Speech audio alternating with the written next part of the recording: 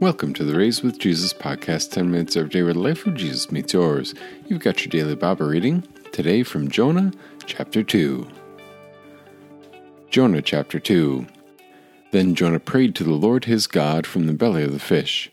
He said the following, In my distress I called to the Lord, and he answered me. From the belly of the grave I cried out, and you heard my voice. You threw me into the depths, into the heart of the seas. The currents swept around me. All your breakers and your waves swept over me. I said, I have been driven away from your sight. Nevertheless, I will once again look toward your holy temple. Waters engulfed me so that I was near death. The deep surrounded me. Seaweed was wrapped around my head. To the roots of the mountains I sank down. The earth locked me behind its bars forever. But you brought my life up from the pit, O Lord my God. When my life was ebbing away, I remembered the Lord. My prayer came to you, to your holy temple. Those who cling to worthless idols forsake the mercy that is theirs. But I, with a shout of thanksgiving, will indeed sacrifice to you. What I have vowed I will certainly pay in full. Salvation belongs to the Lord. Then the Lord commanded the fish, and it vomited Jonah onto dry land. This is the word of our God. From the belly of the fish in the heart of the sea, Jonah again learns to pray. His prayer, as he says, rises out of the belly of the grave. He cries out in verse 2. Three things that we note about this prayer. First, it kind of prays like a psalm. The content here in chapter 2 is not a simple transcript of what Jonah said then and there. It's more like a look backward from the vantage point of his deliverance.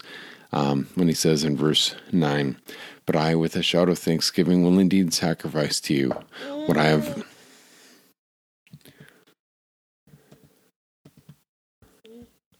The whole experience from the plunge into the waters to his return to dry ground is summarized for us in a rather compressed way.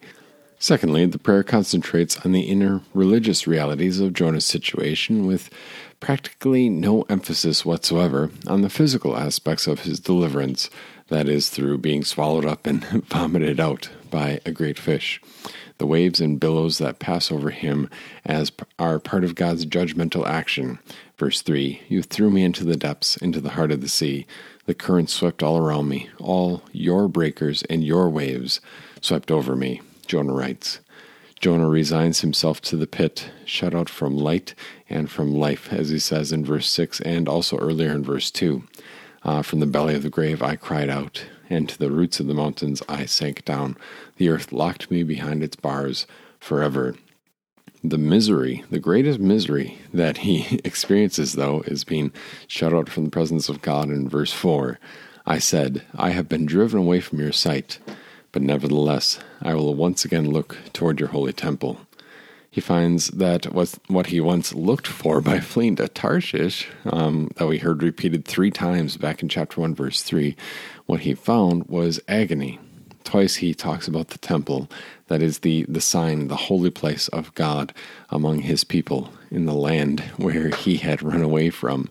4 times he speaks the name of the Lord, the covenant God of Israel, the God of free and faithful love. That's capitalized all in Lord, L-O-R-D, in your Bible, usually.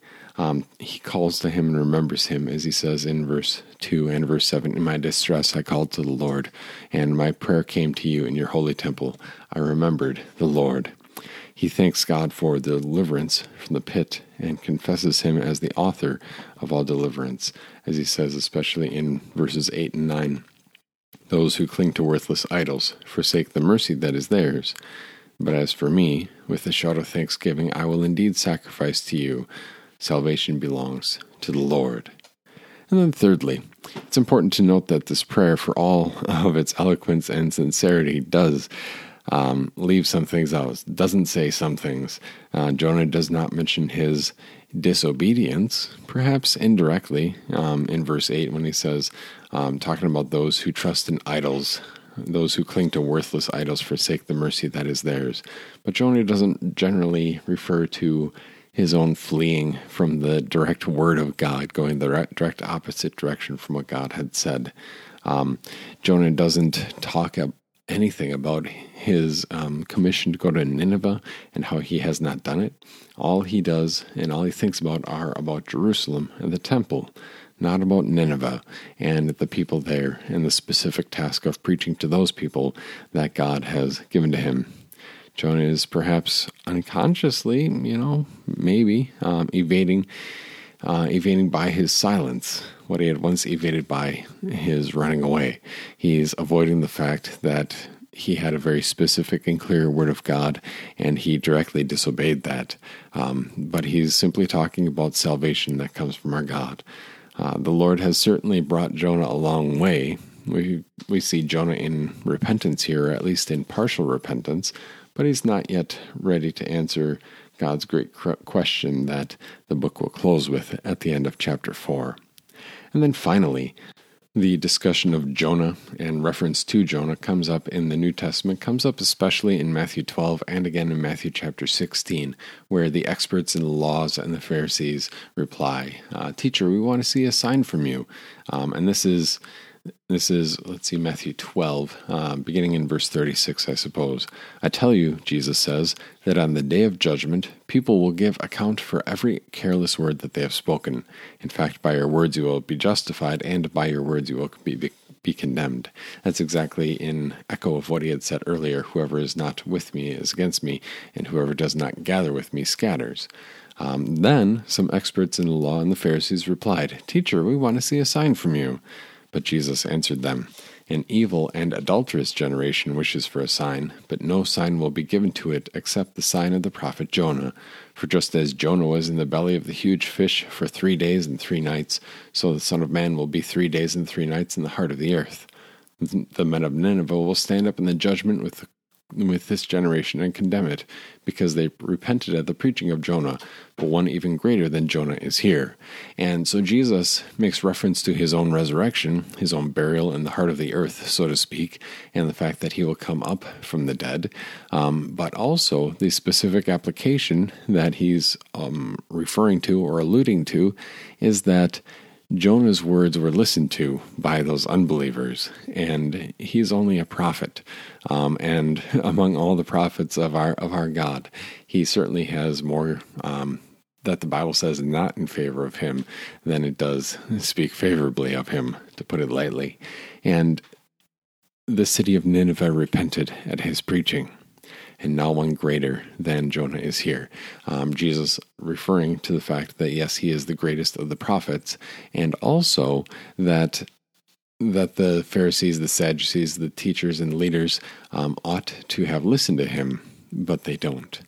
And so the arrogance that Jonah has in fleeing from the Word of God is going to be carried out in their own lives as they flee from the Word of God, the Word of Jesus, and the Word made flesh especially. But the sign of Jonah will be one that will be given to them, that just as Jonah was in the belly of the fish and then brought up from the dead, the Son of Man, Jesus Christ, will be in the earth and again brought up from the dead. This comes up in another context a little bit later in Matthew chapter 16. The setting is different, but the request is the same. The Pharisees and the Sadducees came and test Jesus, asking him for a sign from heaven. And Jesus says, well, you can interpret the sky. You can look at the sky and say, oh, when it's evening, you'll say it'll be fair weather because the sky is red. In the morning, you'll say it'll be stormy weather today because the sky is red now. Red sky at night, sailors delight. Red sky at morning, sailors take warning. If you know that saying or familiar with it. You know how to interpret the appearance of the sky, but you cannot interpret the sign of the times. And then verse 4 of chapter 16. An evil and adulterous generation seeks a sign, but no sign will be given to it except the sign of Jonah. He left them and went away. And part of that is the frustration of Jesus. Part of that is Jesus concealing his identity. He doesn't pander to the crowds who are demanding from him. Rather, he wants to address those who come to him in faith. And also, the sign of Jonah will be seen after the fact. Jonah disappeared, and then he would talk about it after the fact, as he, at the end of chapter 2, is vomited up on dry ground, and then the word of the Lord will come to him again in chapter 3. And now Jonah, stinking like fish puke, is going to go to Nineveh. And likewise, Jesus will undergo something even greater than being swallowed by a fish. He's going to undergo death and the gore of the cross. But the result, the eventual result, that if we listen to his words and we watch, we will see that sign of Jonah fulfilled, that the Son of Man was buried and that he is raised for you and for me. That, yes, indeed, friend, you have been raised with Jesus, that his resurrection is yours because you have been baptized into his life, death, and resurrection, that you have been raised with Jesus and you have life with him now. And so as you go about your day, just take a moment to consider here in chapter 2 that Jonah prays in the same way that we do in the Lord's Prayer, with an emphasis on spiritual reality, with recollection of the fellowship that we have with our God, of the blessing that God distributes as we gather at his holy place, at that place where we stand in his presence in a special way. And take a moment to thank God for that and to say a prayer, thanking Jesus for the greater sign from the greater prophet, that the greater prophet than Jonah fulfilled with the resurrection from the dead. Thanks so much for joining us here at the Raised with Jesus podcast. Be sure to tune in this Saturday for our Thursday episode and also part 2 of our discussion on depression with Karen Fisher from Christian Family Solutions. God bless your day.